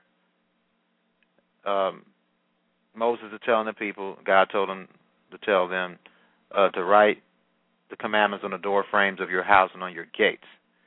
So that's where Jews get this tradition from, or this commandment. I mean, the way they interpret the commandment is to for the mezuzah, and I'm going to explain what the mezuzah is in a minute based on these scriptures. But Deuteronomy chapter 11, verse 20. It says, and write them on the door frames of your house and on your gates. Okay, here's that commandment again. So what is a mezuzah? It's a small container or box attached to the doorpost. The mezuzah is the parchment, which is a strong, tough paper. That's what parchment is. Containing the Hebrew scriptures. The box is the ceremonial container. The whole container, including the parchment, is called a mezuzah. Now, what does the mezuzah do? It reminds us of the commandments or the mitzvah or the commandments of Elohim every time we pass by it. It also should remind us that Elohim protects us by the power of his word. So that's what the mezuzah does. It's supposed to help us, and we should put it on in a home and so forth. And we should do that. It's a good tradition. So that's pretty simple there. There's not really too much else to talk about there, about the mezuzah. If you want more information about that, again, go to Chabad.org, or you can get this book, God's Appointed Customs, a Messianic Jewish Guide to the Biblical Life Cycle and Lifestyle by Barney Caston. This is, again, a Bible study of simplicity. I'm not trying to go into detail, trying to show you how much knowledge I know or how much I know and all that. You know, that's not the purpose of teaching. The purpose of teaching is to break things down so anyone can understand. I saved the best for last. Head coverings. There's some women in the Messianic, I'm not going to give names, but there's some women that are really going around here incorrectly teaching that head coverings is so important. If you don't wear head coverings, then there's something wrong with you. Didn't you get that impression? It's like, if you don't wear head coverings, well, we have to always go back to what Elohim says in his words, okay? Now, let's go over a foundational scripture here. Ephesians chapter 2, verse 20.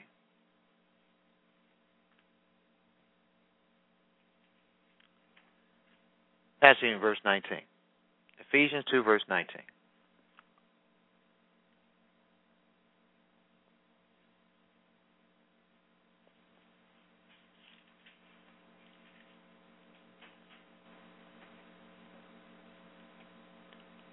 Okay, Ephesians chapter 2, verse 19. In the Complete Jewish Bible Version, it says, "So then, you are no longer foreigners and strangers. On the contrary, you are fellow citizens with God's people and members of God's family." Verse 20. "You have been built on the foundation of the missionaries," which is Hebrew for apostles, "and the prophets, with the cornerstone being Yeshua the Messiah himself." So I read this for people who are just listening to me for the first time. You understand that the apostles represent the New Testament. It should be called the Renewed Covenant Scriptures. And the prophets, because most of the Old Testament was written by prophets. The first 5 books was written by a prophet, Moses. The Old Testament, or what Jews correctly call the Tanakh. So that is the foundation of the assembly, folks. And when we get away from that, we start to mess up. All right? Now, 1 Corinthians chapter 11 has been controversial. I don't know why. It's pretty clear when you read it that the covering, it could refer to a veil, but also when you read the interpretation of the covering, it's talking about hair. All right? And it's pretty plain there. And it's just amazing that women are just making a big deal. Some women are making a big deal out of this. Like, if you don't wear a head covering, well, I'm going to show you that God doesn't make a big deal about it. I'm going to show you out of the Bible he doesn't make a big deal out of it. Now, it is true that women in the past, before the world wars, World War I and II, traditionally wore head coverings. Not only religious women, but women around the world did it, even during the first century. Okay, so that's true. That's true. But the question is it a sin for a woman not to wear a head covering?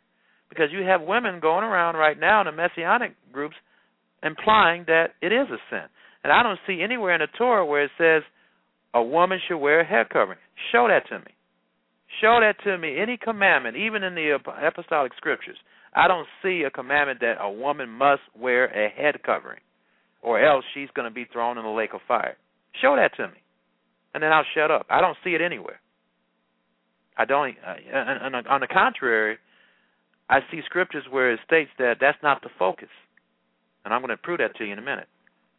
But anyway, let's. I'm going to try to summarize this. We've got 36 minutes, so I have plenty of time here. So, 1 Corinthians chapter 11. I have to go through this because people are just really making a big deal out of this, and it's just ridiculous, particularly the women. And some men are making a big deal out of it too.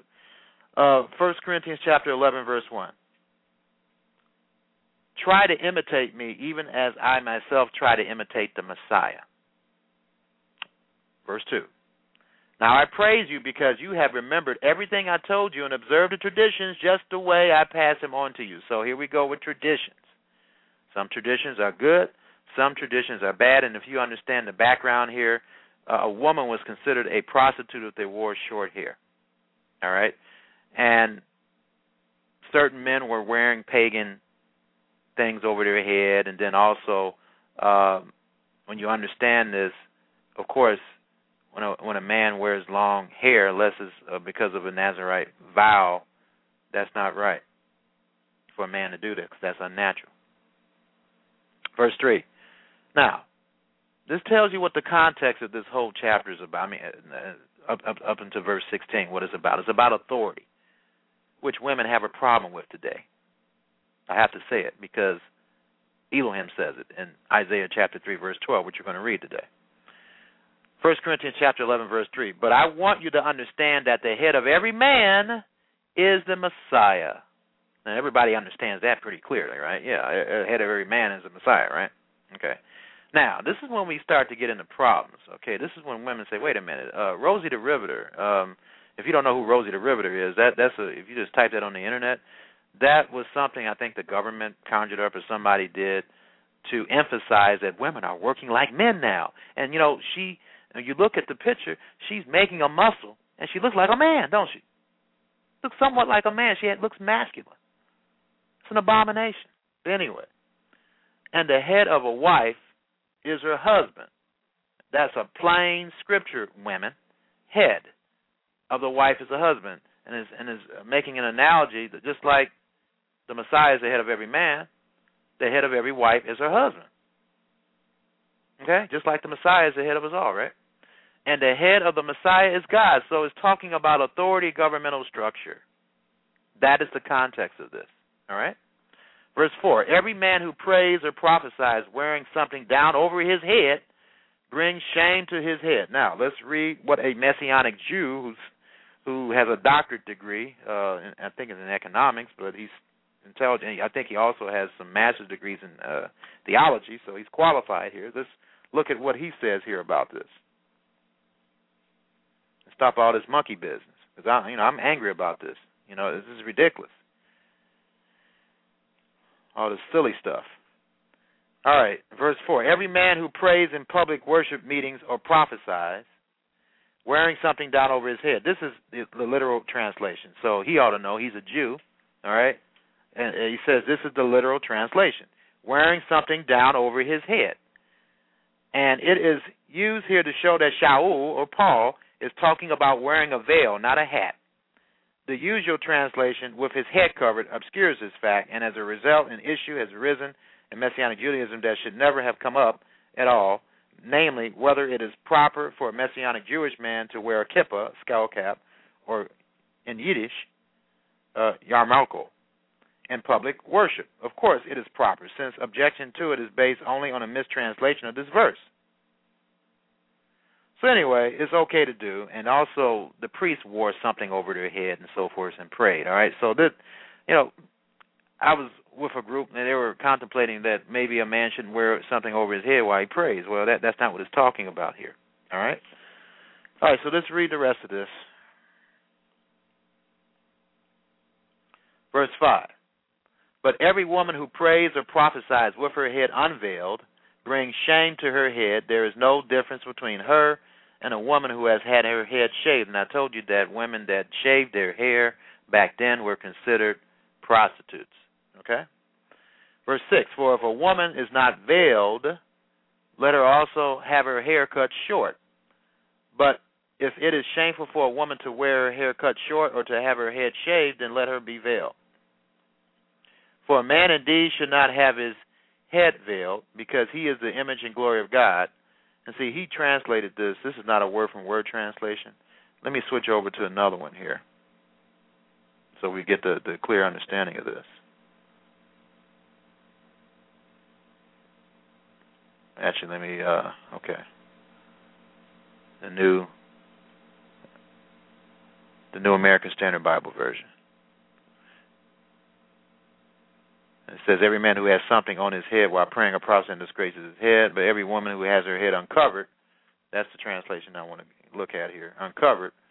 And let me look up at that word here. Yeah, it means unveiled, uncovered, okay. While praying or prophesying disgraces her head, for she is one and the same as a woman whose head is shaved. For if a woman does not cover her head, let her also have her hair cut off. But it is disgraceful for a woman to have her hair cut off or her head shaved, and let her cover her head. For a man ought not to have his head covered, since he is the image and glory of God, but the woman is the glory of man. For man does not originate from woman, but a woman from man. For indeed man was not created for the woman's sake, but woman for the man's sake. That's a pretty plain statement there. Verse 10, therefore the woman ought to have a symbol of authority over her head. Here we go again. The context of this is authority, because of the angels. However, in the Lord, neither is woman independent of man, nor is man independent of woman. For as the woman originates from the man, so also the man has his birth through the woman, and all things originate from God. Judge for yourselves. Is it proper for a woman to pray to God with her head uncovered? Now, This is the interpretation of this. And I see this pretty clearly here. 1 Corinthians 11, verse 14. Does not even nature itself teach you that if a man has long hair, it is a dishonor to him? That's what the interpretation is of this covering and uncovering. It has something to do with having short hair or long hair. Okay? Verse 15. But if a woman has long hair, it is a glory to her, for her hair is given to her for a covering. Is that clear, Cherie? 1 Corinthians 11, verse 15 tells you what covering means. The Bible interprets itself. That's one of the things I learned from Mr. Armstrong. And he was right, even though he didn't go by that all the time himself. But this scripture, let me see what it says in the Complete Jewish Bible version. It says the same thing. But a woman who wears her hair long enhances her appearance because her hair has been given to her as a covering. That's what it's talking about. That's what the covering is. And I agree with Mr. Tim Hegg. He has the proper interpretation. We agree on the same thing. That the covering is talking about hair, not a veil, even though it can be understood as a veil.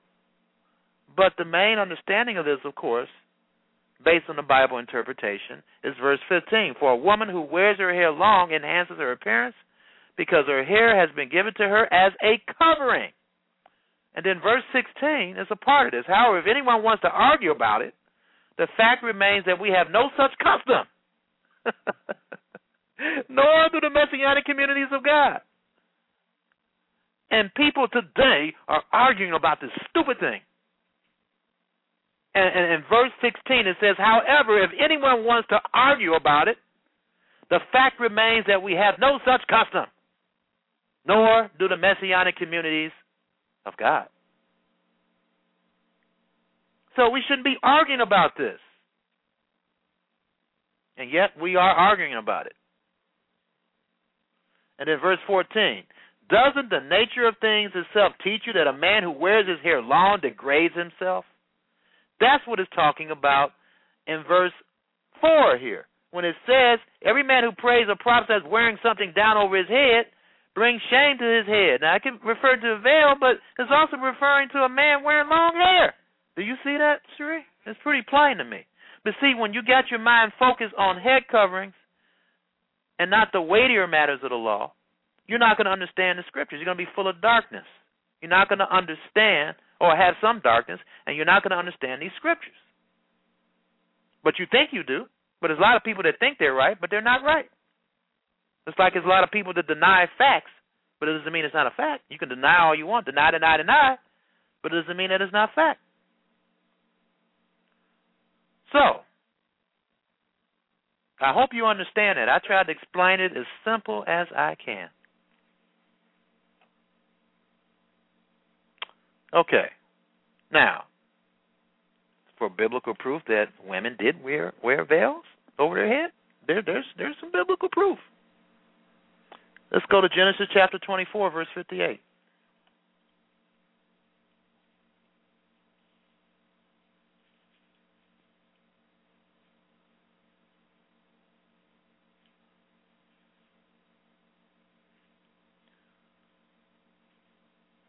They called Rivkah and asked her, will you go with this man? And she replied, I will. Wait a minute. Wrong scripture. I hate when I do this. Let's see. 24.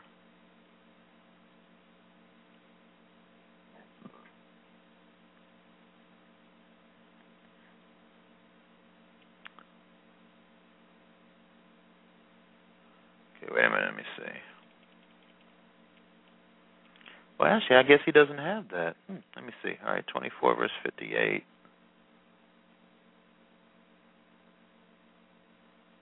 All right, let me type in the word veil. I had this. I must have just written it down wrong here. I'll find it here. But there is scriptural evidence here. Just be patient with me here. Here we go.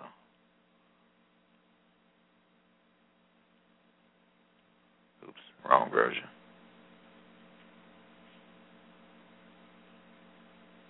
All right, I have another scripture here that I can throw at you here.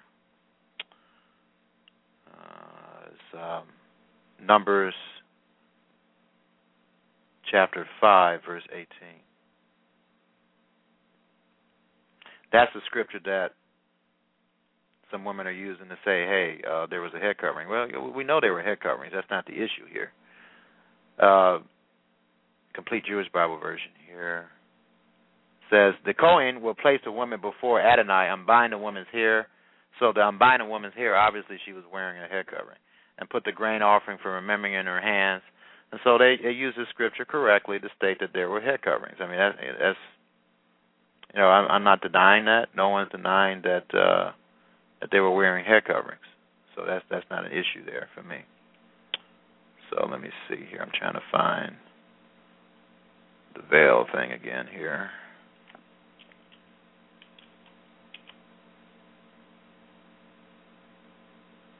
Here we go. Genesis 24, verse 65. I misquoted that scripture. That happens sometime.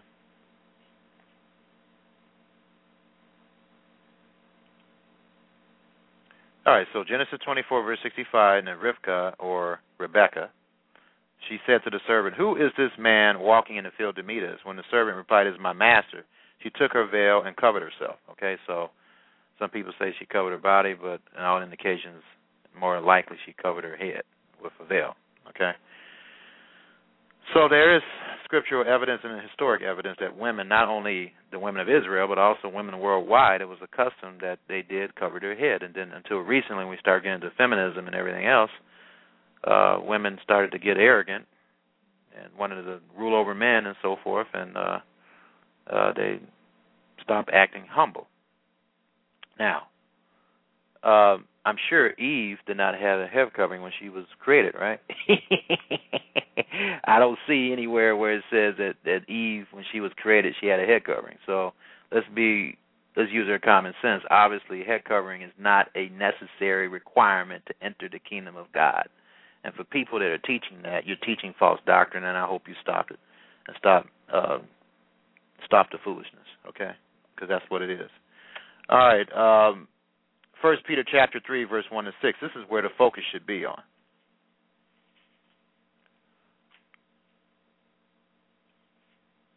First Peter chapter 3, verse 1.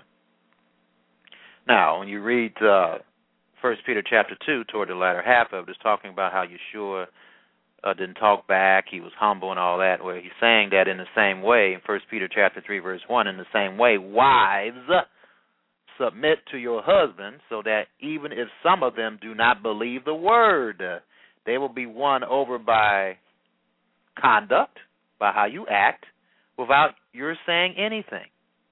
Verse 2, as they see your respectful and pure behavior. Verse 3, your beauty should not consist in externals, such as fancy hairstyles, gold jewelry, or what you wear. And let me remind you that a head covering is considered clothes, right? Right? So he's saying here that under the inspiration of Elohim, that your beauty, a woman's beauty, should not consist in externals, which is a head covering too, such as fancy hairstyles, gold jewelry, or what you wear. Verse 4, rather let it be the inner character of your heart with the imperishable quality of a gentle and quiet spirit. In God's sight, this is of great value. Verse 5, this is how the holy women of the past who put their hope in God used to adorn themselves. They focused more on their inner character, not head coverings, even though they wore head coverings. But that wasn't the focus, all right? And he says, this is how they adorn themselves, using an analogy here, and submit to their husbands. And he gives an example of Sarah, the way Sarah obeyed Abraham, honoring him as her Lord, which is translated in the Greek, master. You are her daughters if, condition, if you do what is right. That is a part of justice, right? One of the heavy matters of the law, right? And do not succumb to fear.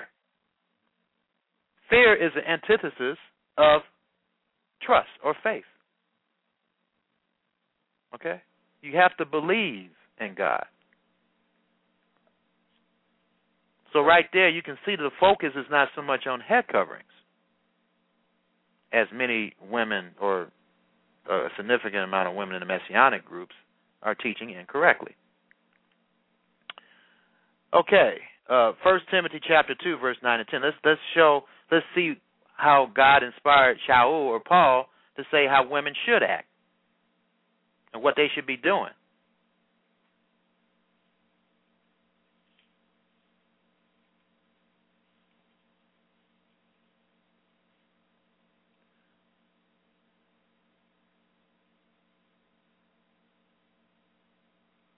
First Timothy chapter 2, verse 9. Likewise, the women, when they pray, should be dressed modestly and sensibly in respectable attire, not with elaborate hairstyles. Here we go, focusing on hairstyles, and gold jewelry or pearls or expensive clothes. Rather, they should adorn themselves with what is appropriate for women who claim to be worshiping God, namely, good deeds. Does it say head coverings? Does it say head coverings? Okay. It says in verse 10 of 1 Timothy chapter 2, rather they should adorn themselves, clothe themselves with what is appropriate for women who claim to be worshiping God. Worshiping God involves what? Good deeds. Good deeds. That's what women should be focusing on. Not so much head coverings. They should focus on good deeds. Now, if wearing a head covering is going to help you do more good deeds, wear the head covering. The head covering is not the means to give. It should just remind you to do that. But God is more concerned about what's inside of your brains, not the externalities. I hope do you see that? And you see that they're teaching that wrong now? I mean, it's totally way off track, okay? Okay. Titus chapter 2, verse 3 to 5.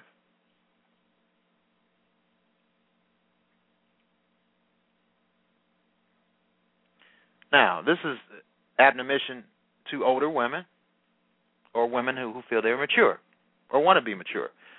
Titus chapter 2, verse 3. Likewise, tell the older women to behave the way people leading a holy life should. They shouldn't be slanderers or slaves to excessive drinking.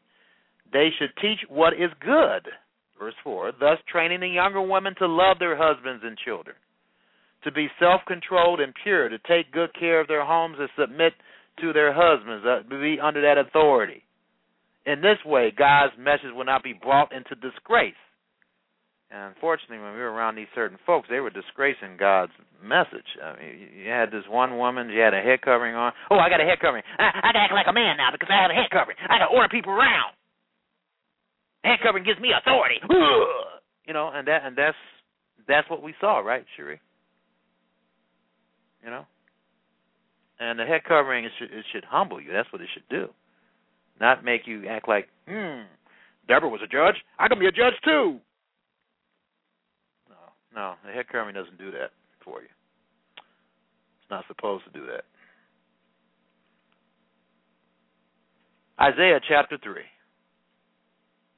Isaiah chapter 3. Starting in verse 12.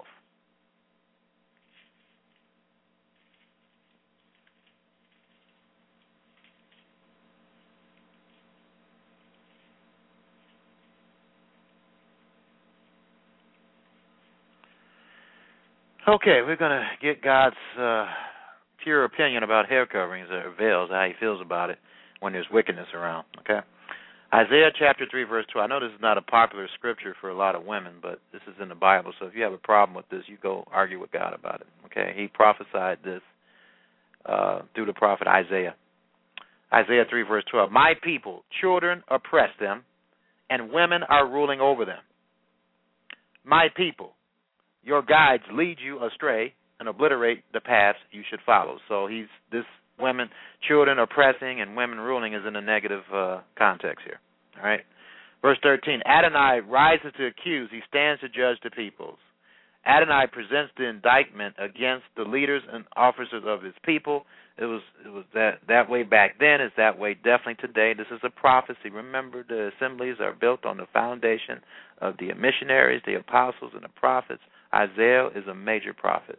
And this is occurring today as I'm speaking in United States society and in other Western societies.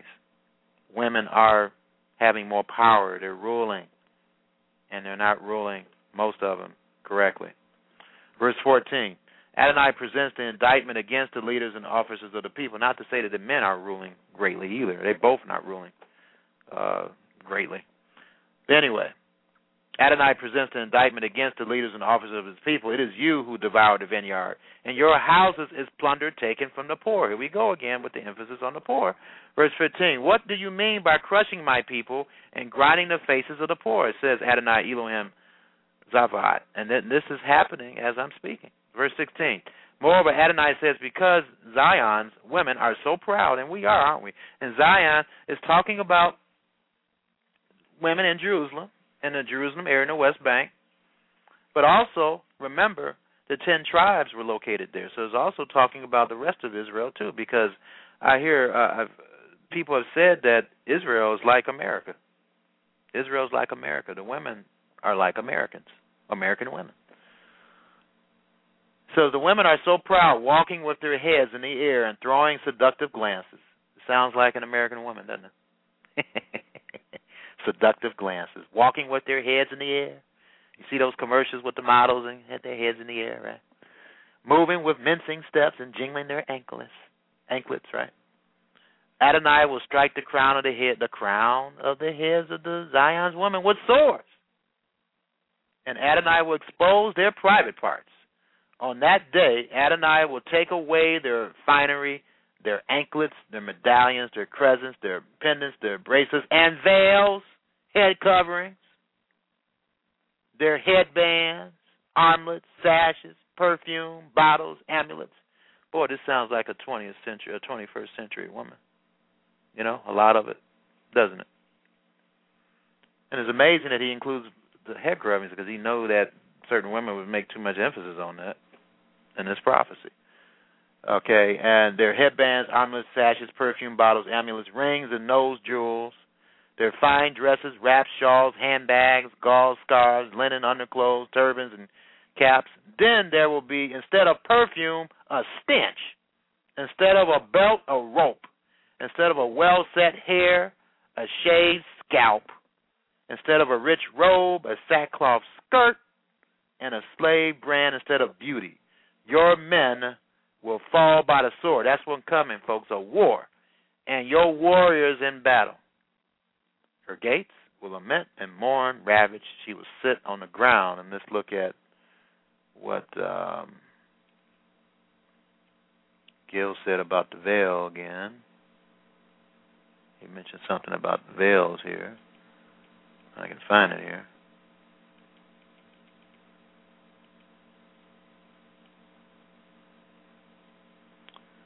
Find it in the King James Version here.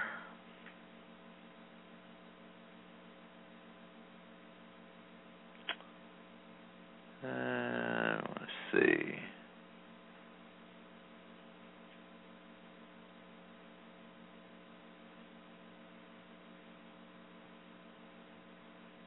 There we go.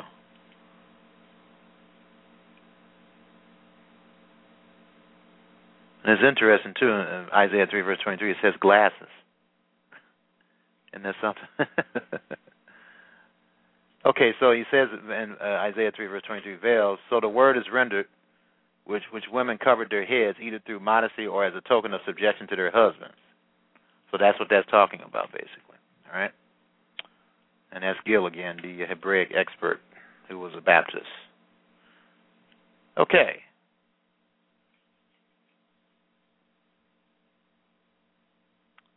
So let's understand what pure worship is again. I'm going to go over that here quickly in James 1, verse 27. James 1, verse 27. In the Complete Jewish Bible Version, it says, the religious observance that God the Father considers pure and fatherless is this. pure and faultless is this. The religious observance that God the Father considers pure and faultless is this: to care for orphans who are fatherless and widows in their distress, and to keep oneself from being contaminated by the world. So that is pure worship, because the word religion in original Greek means worship. Okay? And that's what we need to be focusing on.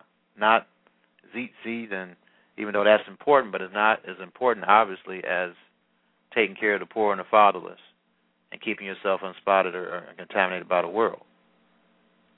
Okay? So that's the important thing. And who are going to be the people who are going to be tossed in the lake of fire? And the Bible tells you who it is. Let's turn to Revelation chapter 21.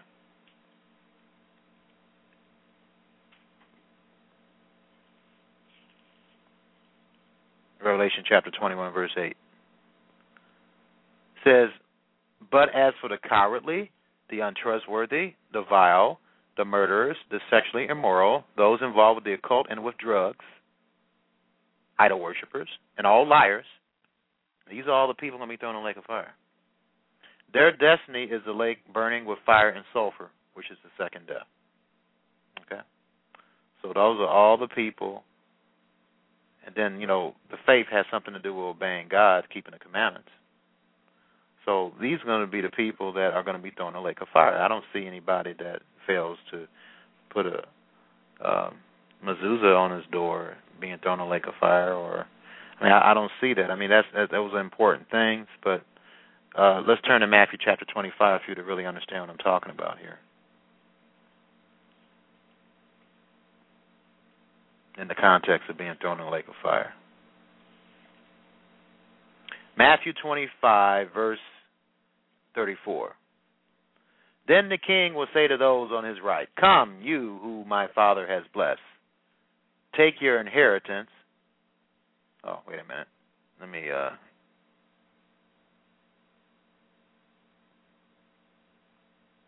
Okay. Matthew 25, verse 31. I'm sorry. Matthew 25, verse 31. This is a good way to end this program. "When the Son of Man comes in his glory, accompanied by all the angels, he will sit on his glorious throne." And verse 32, "All the nations will be assembled before him, and he will separate people one from another as a shepherd separates sheep from the goats. The sheep he will place at his right hand, and the goats at his left." Verse 34, "Then the king will say to those on his right, 'Come, you whom my Father has blessed. Take your inheritance, the kingdom prepared for you from the founding of the world. For I was hungry, and you gave me food. I was thirsty, and you gave me something to drink. I was a stranger, and you made me your guest. I needed clothes, and you provided them. I was sick, and you took care of me.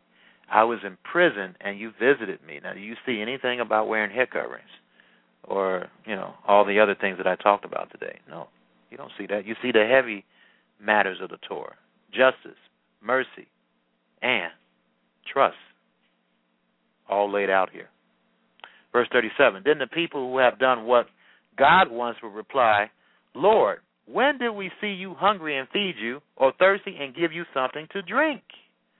And verse 38, "When did we see you a stranger and make you our guest, or needing clothes and provide them?" Verse 39, "When did we see you sick or in person and visit you?' Then the king will say to them, 'Yes, I tell you that whenever you did these things from one of the least important of these brothers of mine,'" it can be referring to Jews or believers, okay? "You did them for me." Verse 41 of Matthew chapter 25, "Then he will also speak to those on the left, saying, 'Get away from me, you who are cursed. Go off into the fire prepared for the adversary and his angels.'" Verse 42, "For I was hungry, and you gave me no food. You were stingy. Thirsty, and you gave me nothing to drink." Verse 43, "A stranger, and you did not welcome me. Needing clothes, and you did not give them to me. Sick and in prison, and you did not visit me."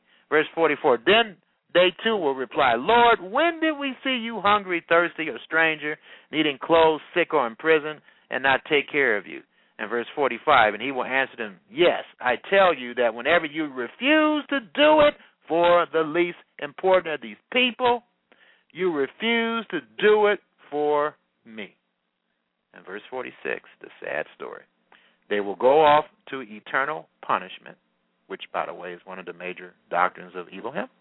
But those who have done what God wants will go to eternal life. And what does God want? He wants us to care about people.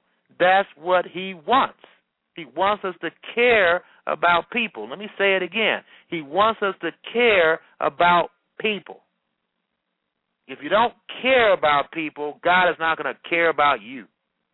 Plain as simple as that. Micah 6, verse 8, popped in my brain. It says, human being, you have already been told what is good. And what does Adonai demand of you?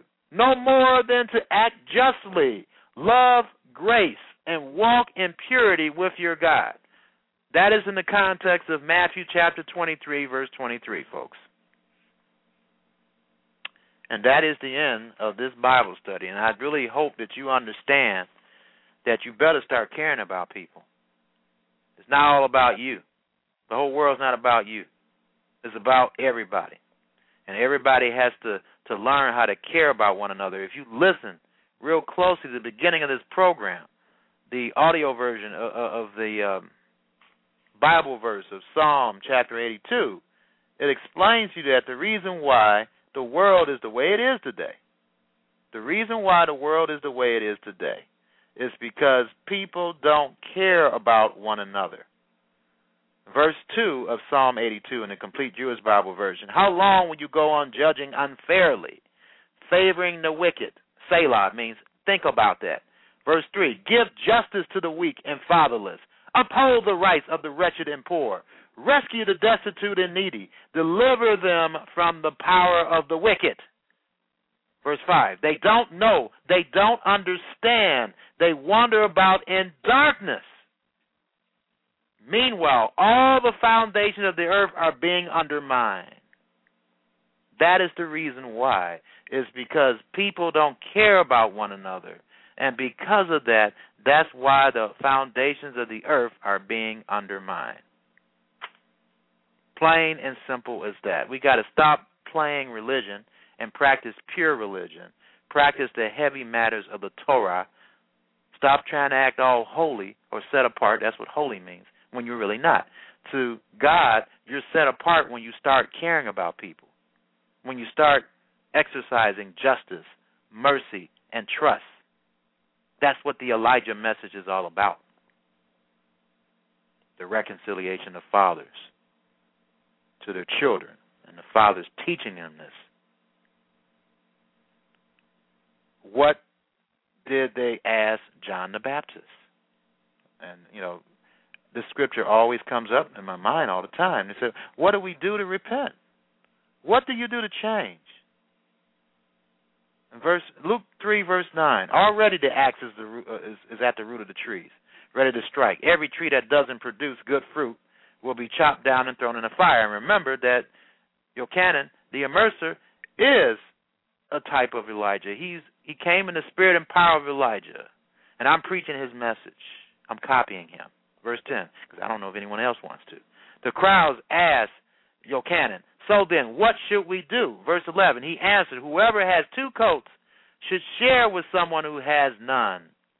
And whoever has food should do the same. Same message. God's message. God gave Elijah the message to preach. And there's going to be many others eventually, as the prophecies reveal, that's going to understand this message and start preaching it too. Worldwide. Because, as he stated, as my program will end today, if you listen to it, if the message of reconciliation, of family reconciliation, starting with the fathers, turning to the children, and the children turning to the fathers, is not preached, this entire world will be destroyed. It's a very important message, and it must be preached. And we got to stop playing all this fake religion and practice pure religion and start caring about people. We shouldn't have the attitude that Cain has. Am I my brother's keeper? Yes, you are. Yes, you are. Okay, with that, may God bless and keep you this Shabbat for those who are keeping it or those who want to keep it. And God willing, I'll be available to you either this Friday or at 9 o'clock. I'll just go ahead and post it here, hopefully in the next 2 or 3 days or more days. But it'll be before Friday. I'll have the subject matter of the Bible study for next week. Again, may God or Elohim bless, or Yahweh bless and keep you, and I'll be available next week, God willing.